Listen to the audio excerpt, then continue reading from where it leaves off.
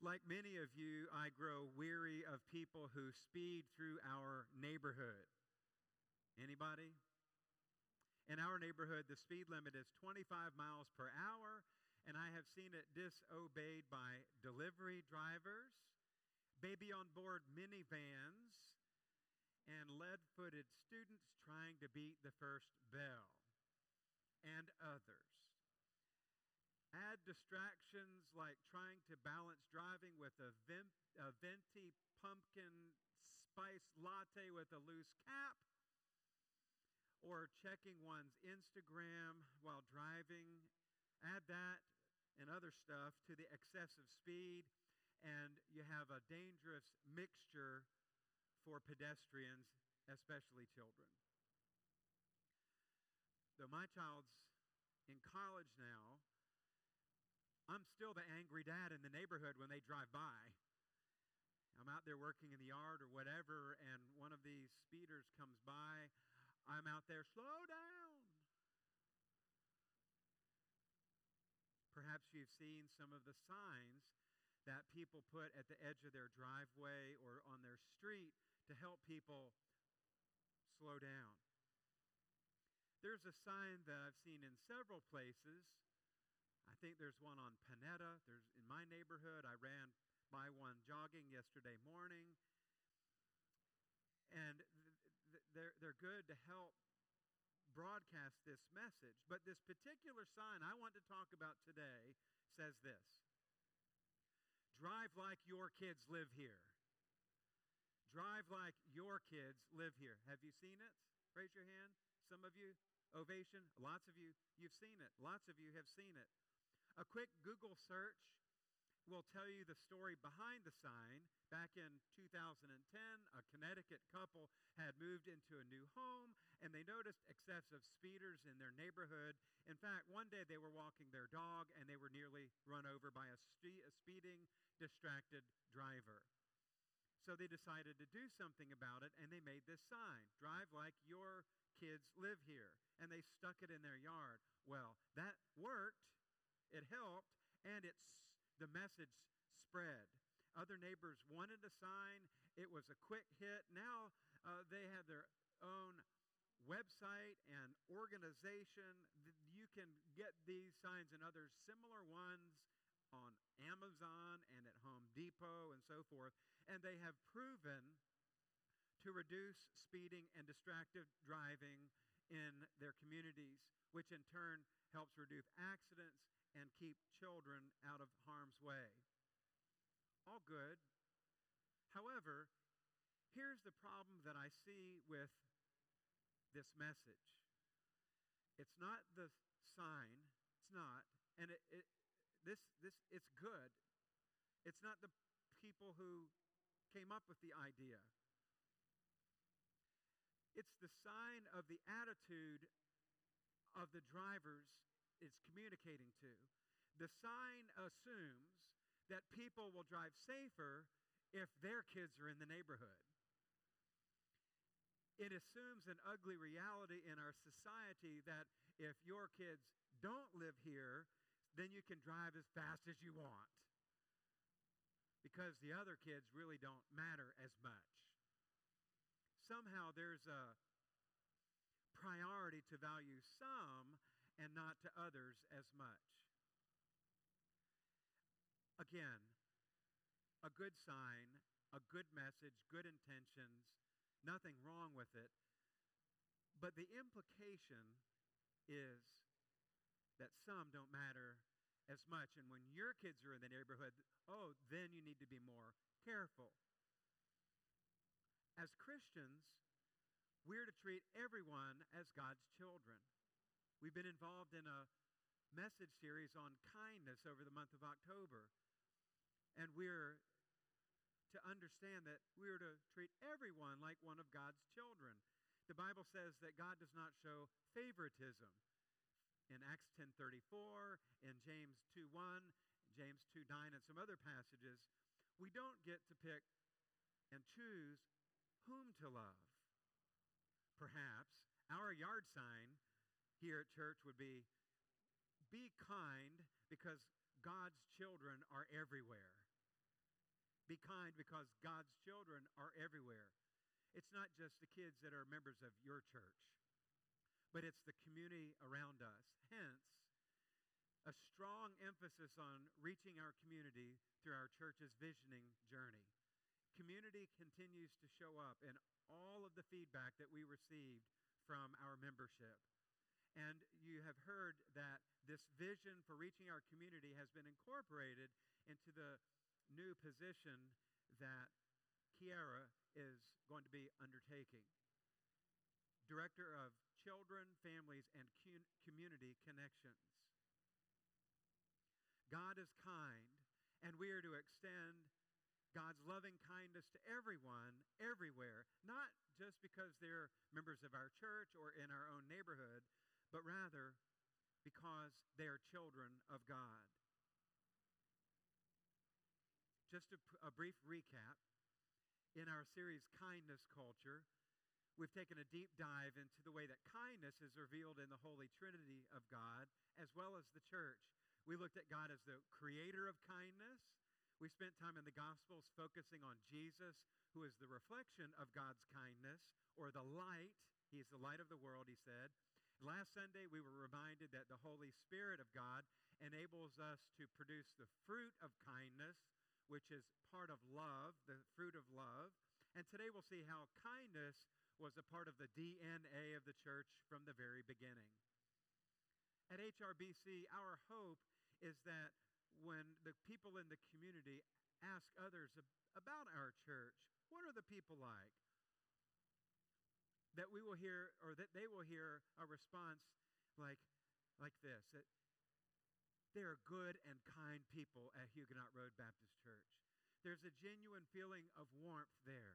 They genuinely care about others, and they care about us too. In fact, as you heard me say, these are some of the comments that we've received from the members of our Merge or newcomers class.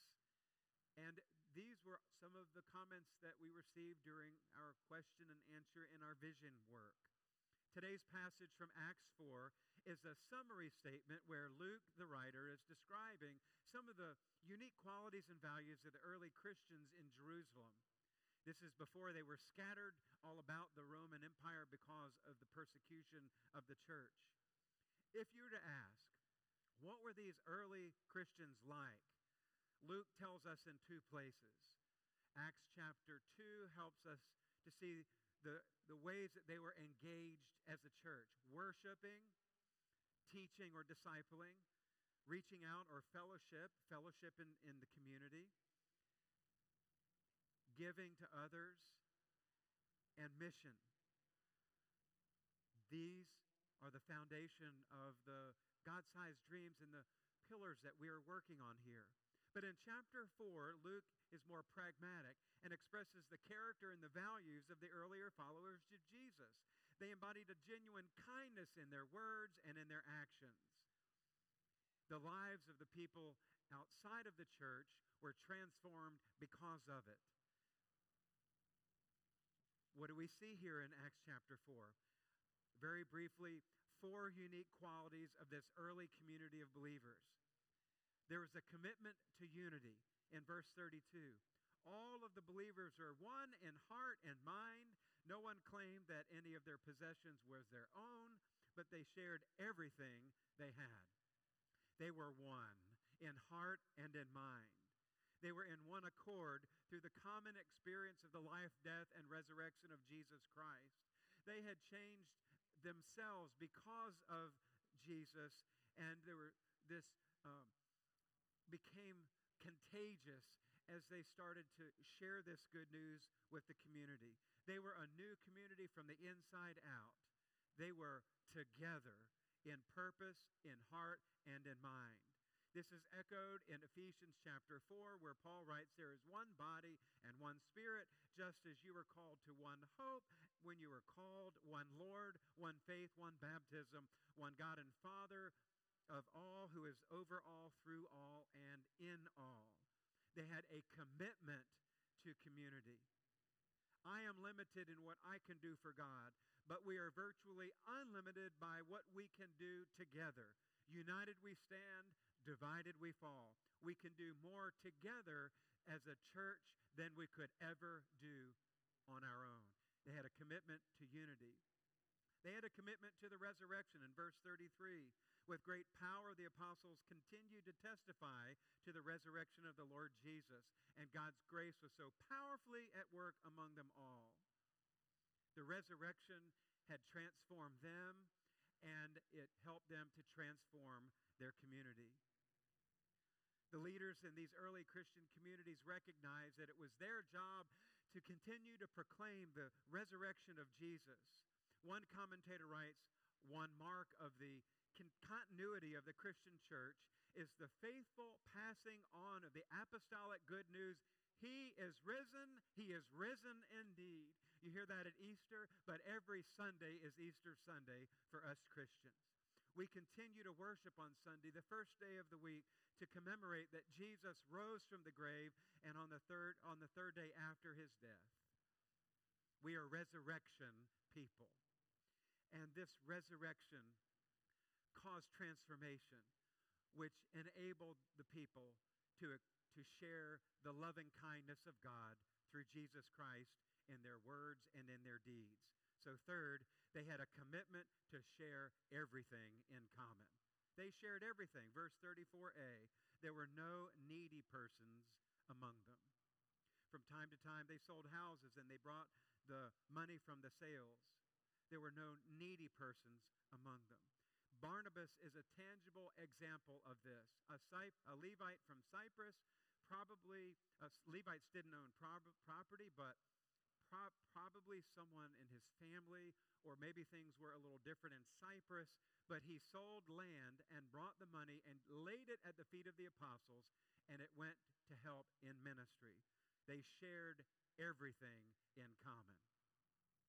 And fourth, they had a great commitment to serving the poor and others in their community. There were no needy persons among them, and when the money from the sale of property was brought, verse 35 says, it was distributed to anyone who had need. They had a deep commitment to serving the poor. In fact, so much so that they gave so much away that this later on caused them to have their own financial hardships. And you remember how the Apostle Paul was instrumental in bringing gifts from some of the other newer churches, especially from Macedonia, the Corinthians, the Philippians, and that those funds came back to help the mother church. The legacy of the early community of believers continues to influence generations to come. As they were changed by the resurrection of Jesus, so are we. God resurrected Jesus. He didn't resurrect himself. And because of what God did for the incarnate Jesus, we believe that God can resurrect us from spiritual and physical death. God resurrects us not just for ourselves, but for our fellow human beings. God's kindness to us in Christ's death on the cross is something that changes the way we are to love and treat others. As you heard Jesus say, read in Scripture, and have heard me echo, do to others as you would have them do unto you. This is kindness culture, where God, in God's own way, bent over backwards in Christ Jesus by stretching out his arms to save us, to redeem us, and to help us to be changed and to change the world. In the same way, we are to bend over backwards in kindness to others. As the Apostle Paul wrote in Ephesians 4:25 and following, he says, be kind and compassionate to one another, forgiving each other, just as in Christ God forgave you. Let's continue to do our part to be the hands and feet of Jesus, to do our part with God's help, that we would have a sustained kindness culture in this community, reaching the community around us. In Jesus' name, amen. Would you pray with me?